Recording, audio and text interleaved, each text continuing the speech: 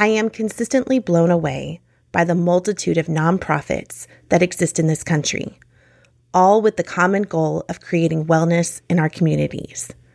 From new diagnosis, ongoing treatment, unexpected changes, transitioning off care to remission, or even end of life, there is care for everyone in your family at no financial cost to you. Incredible. Welcome to Wondercast, a community collaborative podcast supporting families navigating the complexities of chronic illness. Today, I am joined by Kate Mahan, Oncology Social Work Counselor at the Canopy Survivorship Center at Memorial Herman, the Woodlands Medical Center. Listen in to hear about the various programs the Canopy offers in support of families and the helpful tools for your own illness journey shared by the incredible Kate Mahan. Cultivating wellness out of illness. Such important work. This is Kate. Hi, my name is Kate Mahan. I am the Oncology Social Work Counselor at Canopy Cancer Survivorship Center. And we are at the Memorial Herman Woodlands Medical Center. I've been in the field as a social worker for 25 years, and I've been in oncology for the last 12. I've been at Canopy for about 4 years now, and here I am their clinical social worker, so I'm sort of their counselor and also your practical problem solver, helper, that kind of stuff. All the things. Yeah, all the things, yeah. We are really unique in that all of our services are completely free. We are open to the public, regardless of where you were diagnosed with your cancer, where you were treated, what your insurance is, where you live. It really has a very open door concept, and I love that. It's really unique, I think, in healthcare. At Canopy, we're a cancer support center, so we focus on the health and well-being of anyone affected by cancer. And that means everyone. So survivors, their family members, friends, community members. It really is open to the patient and their entire support network. While we focus on serving Montgomery County area, which is the area just north of Houston, our doors are open to the public and we serve everyone who reaches us. We have so much to offer. You can think of it like a wellness center, counseling center, peer support center, and community center all rolled into one. Canopy does a lot of things that kind of look at many different areas of support. So there's physical support, which is incredibly important. And that includes Tai Chi, Pilates, yoga, and chair yoga. So we don't have to get down on the floor and be pretzels. We can do stretching from chairs. Peer support and professional support are also something we do a lot of. So there are general cancer support groups in English and Spanish. There's a group for cancer survivors of head and neck cancers. There's one for survivors with advanced stage cancer, stage 4. There's a group for caregivers. There's grief support that's led by our chaplain. There's widow support group. There's a monthly lunch for men. There's drama therapy. And there's virtual breast cancer support. And the newest one is we have a virtual survivorship cancer support group for folks who are post-treatment because that return to usual activities is so important. Mahjong, oh my gosh, we've got Mahjong clubs that meet twice a week. They have so much fun.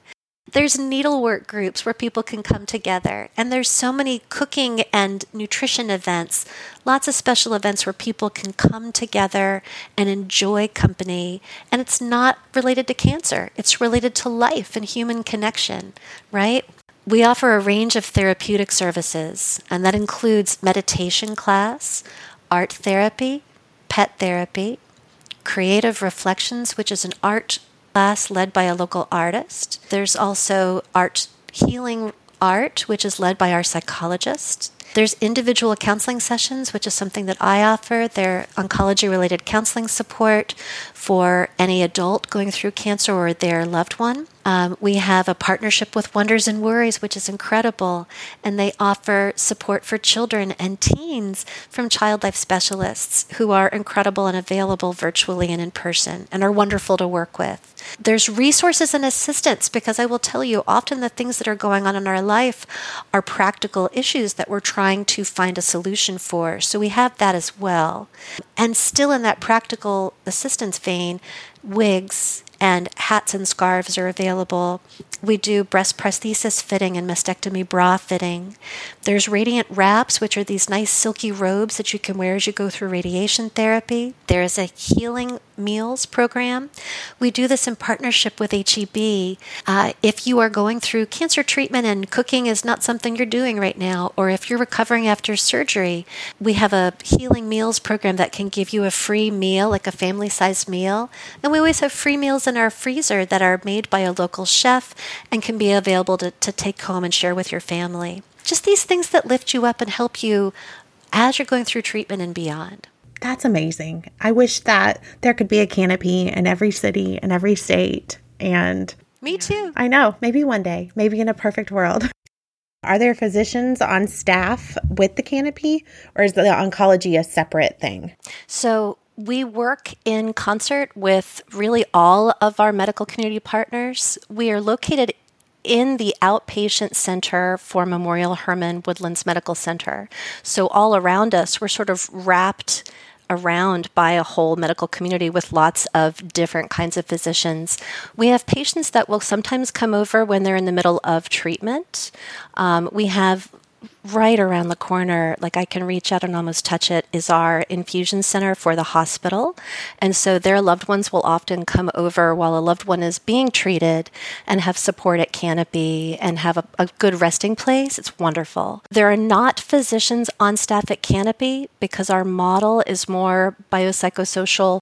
We focus more on the support and not on the treatment care that's going to take place in the cancer centers. But we work not only with all of the Memorial Herman physicians and all of their services, all of them, I mean GI and neuro and supportive medicine. We have also the chaplains for the hospital are on our floor and often will come over, and some of them lead some of our groups. They're available for support with their patients. Wonderful. But in addition, and I think this is important, because we're open to the public, we want to be able to interface and support with patients that don't just come to Memorial Herman. So we have a little medical center north of Houston in the Woodlands area, and there are partner physicians from other hospitals that refer to us. We have also private oncology partners in the area who refer to us regularly, and will also come over and be speakers for some of our lectures. So it's a really wonderful community group where we're able to work together. When you eliminate the financial barriers, you eliminate a lot of the other partnership barriers. So it's a good center. That's incredible. And I love just the multi-tiered approach of all of that collaborative care. That is amazing. Now, when somebody wants to come to the Canopy, do they have to be referred, or can they just make a referral online or just come in? How does that work? All of the above. We're open weekdays. So we're open from 9 until 4, Monday through Thursday, 9 to 2 every Friday. And right now we're closed on the weekends. We may look at that in the future.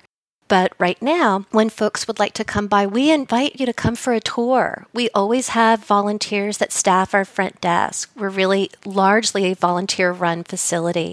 We have 3 employees and over 50 volunteers. And they do, oh my gosh, they do everything from answer our phones, provide tours, give great education, help share information, offer support. They lead our programs and our classes. A lot of them are also facilitating peer support, teaching yoga, doing the cooking and nutrition classes, doing breast prosthesis fitting. They do everything. So when patients want to come, they can come at their own time. A lot of times they'll go see their doctor, and their doctor will say, drop by Canopy when you're done. No appointment needed. If you do want to call and schedule an appointment, they can call us, and our number is 713-897-5939. They can call, and if we're not there, we'll call you back. We can schedule an appointment, especially if you want to come perhaps with like a family group or with, people from your community or your church or whatever group that you would like to come and bring. Often we want to bring our people who are going to support us through treatment, so they can see what is available for them as well, and they can see also what is available to us. And I think it gives everyone comfort. If you do want to refer online, we have through our website for Canopy Cancer Survivorship Center, there is, if you scroll to the bottom, it says Contact Us, and they can submit a Contact Us form. I receive all of them. I respond to all of them. So does our program manager, and she will be able to include you in our newsletter. So you'll get ongoing information. And that's how you can reach us. That's amazing. That's great information. And we will also link the Canopy on our website so that way they can find you through that way as well. So one of the things that clinically we talk a lot about and that the Canopy clearly is representing is this concept of family-centered care and how we provide that collaborative care for the entire family. I think a common misconception in our chronically ill communities is that it's just one person that's affected, and the families can tell you, and we can tell you firsthand, that's definitely not the case. And that's why programs like the Canopy exist. Do you want to take a moment to kind of explain in your practice the way that you see cancer diagnosis or other diagnoses affecting an entire family unit? Yes, there's waves to this. And I think one of the things that's important to think about is that it is not a straight line. Anytime there's more questions than answers, there's often stressors for individuals and other family members. And so you're going to see that usually at the beginning of treatment, when we're learning and we're getting a plan in place, and then as we're adjusting to any changes, right? And that can be different things that come up during treatment, and certainly at the end. I think at the end, we often expect there to be this, oh, we're done, and we're going to slide into the home plate. And at the end, we've been tired, it's been arduous, and often there are transitions and changes, again, more questions than answers, in the phase as we finish treatment, go back into work, school, life, parenting. And so it affects lots of the family members in different ways. So I think let's talk about individual needs. And so as we sort out how the cancer diagnosis affects us in our own skin. So for the patient, I think certainly there's a lot of introspection and a lot of awareness of things that maybe we don't think about all the time. Our needs from each other as a family may change as we think and sort out how our roles and responsibilities are being affected. These changes are both big and small, and when they happen all at the same time, everybody's stress levels go up. I want to think about how our family has been affected in time when everyone has had a lot going on. Think back, because we've all had moments when there's been a fray of lots of activity or lots of stressors or something that's happened. Think about how you handled big stressors in the past. It can really help us to remember how we're all on the same team, because often we tend to, as we get stressed, we can be stressed with one another, and it can create big and small conflict. So remember that we're all on the same team, and all of us can kind of come back to that. We can consider what worked for us before as a family team. Do I need to shift my role? Do I need to do different things for myself individually or for the people around me so that we can stay stable as a unit? I think that often helps if we're able to look at who is needing what on our team, because if we help and support each other as a team and are compassionate and patient with one another as a team, we tend to not worry about each other as a team, and it helps us go forward. Cancer survivorship and life activities are kind of pressed into the same time and space, by the way. They can require organization, having to pick our battles, let some things go, reach out to our support system, maybe in a way that we haven't done before. With so many changes going on, it can help to keep communication open. And I really want to stress this. If you have a regular forum where your family naturally talks together and comes together regularly, and this can be dinner table stuff, after faith-based practice, after baseball practice, on a beautiful day, maybe you hang out on the weekends together. But when you have a natural time that you're coming together, it's a good time that you can naturally kind of lean into a check-in with one another. You can open dialogue and give families a safe place to talk about what's going on, where they're welcome and encouraged to talk and ask questions. It can halt some misconceptions. It can dispel a lot of worry. It can help offer reassurance. And it really can help keep relationships strong because we're giving each other time to talk, right? And then last, if you do not have a system of regular communication, that is okay. Often in our busy lives, we're just rolling. We're getting stuff done. We're juggling. And so when this happens and we have to pivot, this is a great time to build that in and just consider what works best for you. Yeah. And we've heard so many parents say things like, my teens just want to text me. And so that's kind of been our check-in. Is that enough? And we love that. Try to reach out to your children in their preferred forms of communication if you're able to. I think that's a great opportunity for control, for autonomy for our kids that want to have that connection, but maybe are uncomfortable sitting down in like a planned venue. It's okay if it's virtual. It's okay if it's a note or a journal or anything like that. We love that the focus on communication, however you can get it. So for our families listening that maybe are looking at a new diagnosis of some sort right now, you have some great advice for a new diagnosis. Do you want to touch a little bit on what you recommend focusing on? Sure. Here's what I want you to know. There is no wrong answer. If you find something that works for you, lean into it. I think as a simple guiding tool, think of helpful, not helpful. If something is helpful and healthy, lean into it.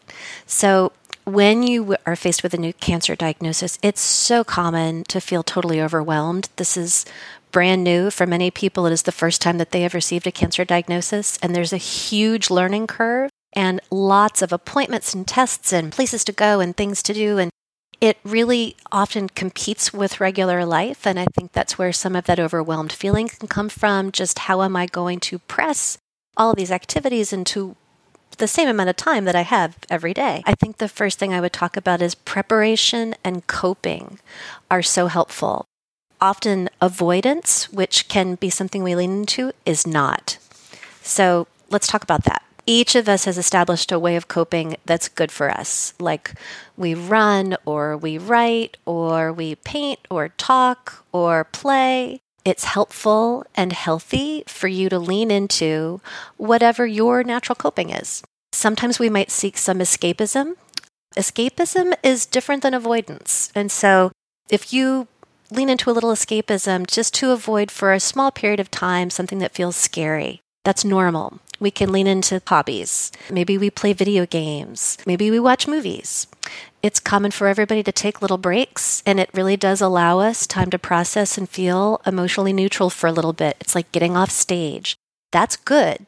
Take a break. Take a nap if that's what you need to disconnect. If this behavior doesn't go away, though, and becomes our norm and is not taking a break, but becomes a substitute for what I'm going to do instead of dealing with what's in front of me, then that kind of interrupts your ability to function. It interrupts your responsibilities and your relationships. And that moves into becoming an unhealthy way of coping. When we start to prioritize avoidance over the other things, it also creates conflict for other people. The escapism becomes a form of avoidance. And so escapism for breaks is healthy and okay. It's periodic.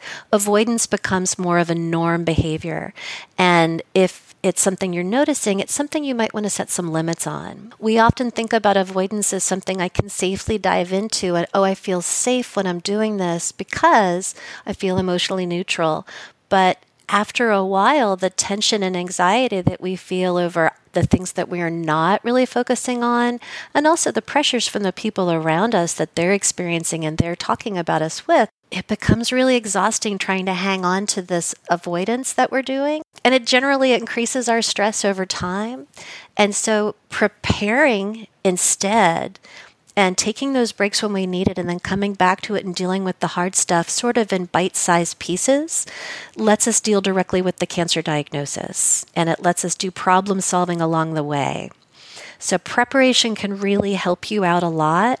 It also increases your sense of control, and it can decrease everyone's overall stress. Choosing your battles, I think, is another big one. And it's a hard one. That's definitely a hard one for me. Man, for everybody, for me too, right? Life is really busy and we have lots of things that we're doing, all of the things, and lots of them make us really happy and our identity is tied to them. We all have busy lives. And when cancer treatment is added to our plate, this creates a situation where we cannot do everything that we've been handling, and we really have to make some choices. And some of those are really hard. And when we try to spread ourselves too thin, we often feel a sense of failure. We feel overwhelmed. It can become a really negative spiral. Think about what is important right now. What can wait and what can be delegated? It helps to think about it doesn't have to be, no, I won't do this thing that I have to choose not to do because I don't have the time. But can I share this and ask someone else to help me with it? Can this be something I put pause on and I come back to? If it's important, you can prioritize it. It just becomes something that's not first. So choosing your battles can really help. Self-advocacy, I think we really have to comment on that. Generationally, you may notice differences depending upon when we grew up. How we relate to the medical community is really different for our grandmother versus our mother versus our child. For a long time, the perception was, well, when I go to the doctor's office, the doctor's there and is in charge and is going to give me all the information I need and tell me what to do, and I'm going to go and follow that and go do it. And I can ask clarifying questions sometimes, but maybe I don't want to challenge. Or maybe I'm not sure what is okay to ask. Also, sometimes as kids, when we're going in, or teens, when we're going in, we may have been used to mom or dad kind of guiding that, and we're not sure, what questions can I ask? What is my role here? So I think becoming a self-advocate, especially when we're dealing with a cancer diagnosis or any serious illness, becomes so important because they are your team, your medical group, your physician, your nurses, your dietitians, your social workers. They are your team. And so thinking of your healthcare team and that you have a role to play, that you direct and have choices, and that means that you have to ask questions and understand. Being able to ask those questions, learn more about what type of cancer you have. Ask, what are reliable websites? I know often we're told, just stay off the internet. And that is good advice. And then we're all going to go home and get on the internet. So tell me, if I'm going to look, because I want to learn more, what are reliable websites that can provide good information, education? Learn about programs and services in your area that support, patients and their families. Discuss changes that are going along as things are changing within you, small things. I have a small fever. I have a little headache. I'm starting to feel a little nervous. Mention that to your healthcare team so that they can partner with you and help find relief and resolve some issues as they come up. Very many patients, the consideration of getting a second opinion is something that they, feel kind of really mixed up about. If more information would be helpful to you making a decision, then that is available to you. You have many resources within your grasp under your insurance plan. When you have a physician and they've given you treatment suggestions and you go get a second opinion, all accredited oncologists work within the NCCN guidelines. It's the same playbook.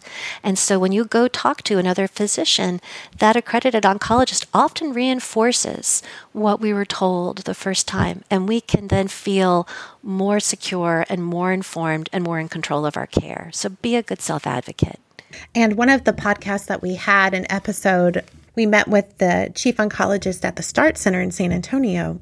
And he shared that he expects his patients to go get second opinions, especially if you've been given the diagnosis of a late stage or highly aggressive illness. More information is key. Your precious life that you're trying to get all the information about. It's learning, how do I consider that my needs are equal to the needs of those around me?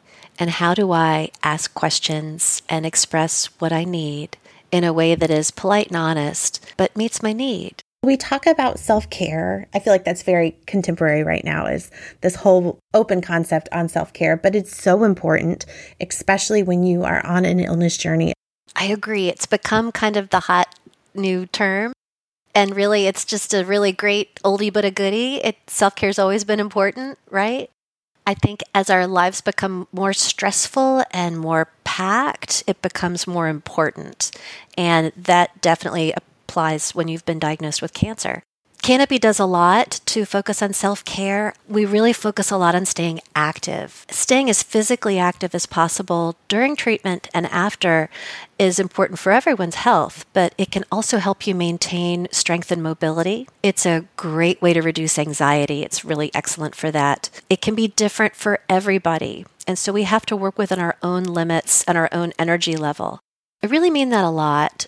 There's a couple programs that are really excellent. There's one called Active Living After Cancer, and it's excellent for folks when they've finished treatment. It's part of the Kelsey Research Foundation, and they're available, by the way, for anybody. We partner with them too. If I've finished treatment and my staying active means I'm working on standing and transferring from bed to chair, then that's what we're doing. Or I'm working on walking to the mailbox independently, then that's what we're doing. But I might be working on the 10K or preparing for, some new race or something. And then that is what we're doing. And so they meet you where you're at and talk about, let's adapt and adjust what you need to help you get stronger and gain control. So staying active is incredibly important, whether it's going through treatment or after. Filling your cup is really important. Self-care. A lot of time we give a lot of ourselves, and that is good. That's how we develop relationships. It's a give and a take. But learning how to fill your own cup is really, really important. When we feel depleted emotionally, physically, spiritually, you have to look for ways to fill your own cup. What makes you feel relaxed or peaceful? If things are really tough and I'm trying to reach for joy, sometimes I'm not going to get all the way to where I want to get. But if what I'm trying to reach for is peaceful, neutral, calm, what's going to give me a sense of peace so that I can have some restoration? Do you have a favorite cup of tea? Do you have favorite clothing that you wear? Maybe you have a favorite robe that just feels really wooshy, or you have great socks that you put on. Do you like certain music? Music is incredibly transportive. It's wonderful. It's great for anybody. Sometimes it's nostalgic. It brings you back and can kind of give you good memories, and that is really restorative. Do you take a nap when you need it? I'll tell you, this is a big one. I have struggled with this.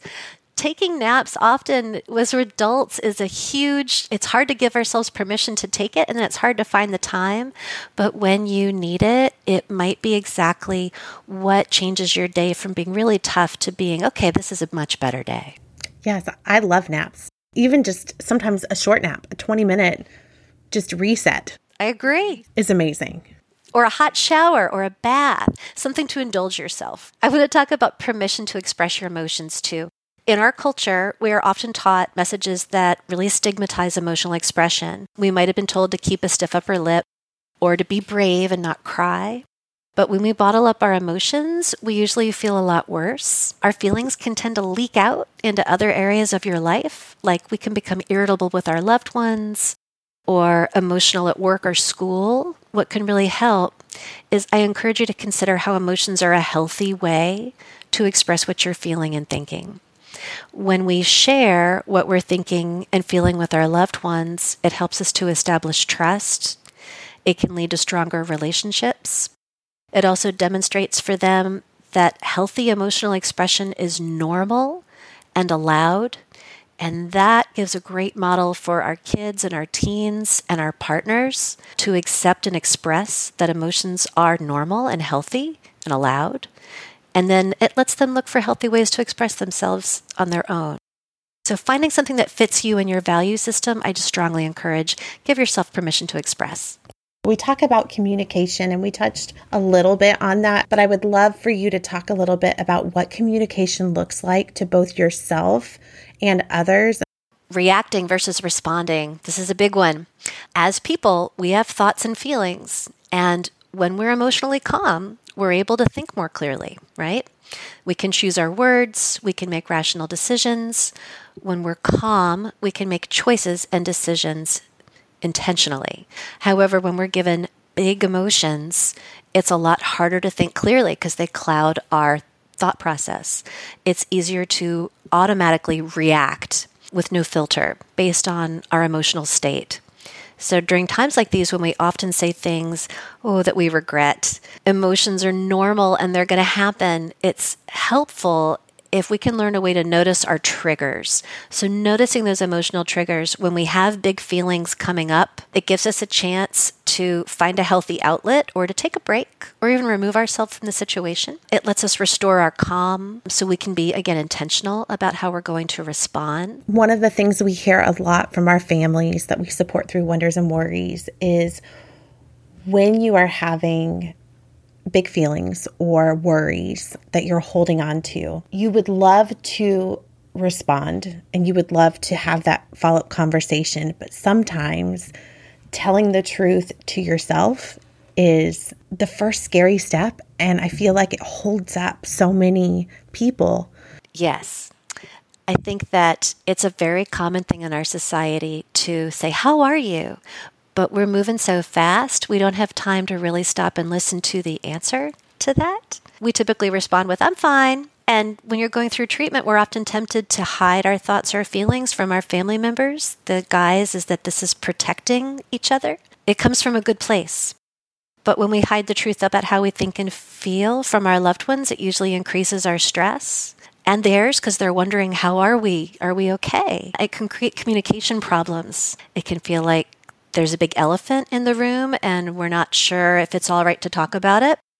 And when there's this lack of information, it can lead to assumptions. We tend to assume, oh, this is what's going on or this is what they're thinking. And usually it's worse. What we're assuming is usually worse than what's actually the truth.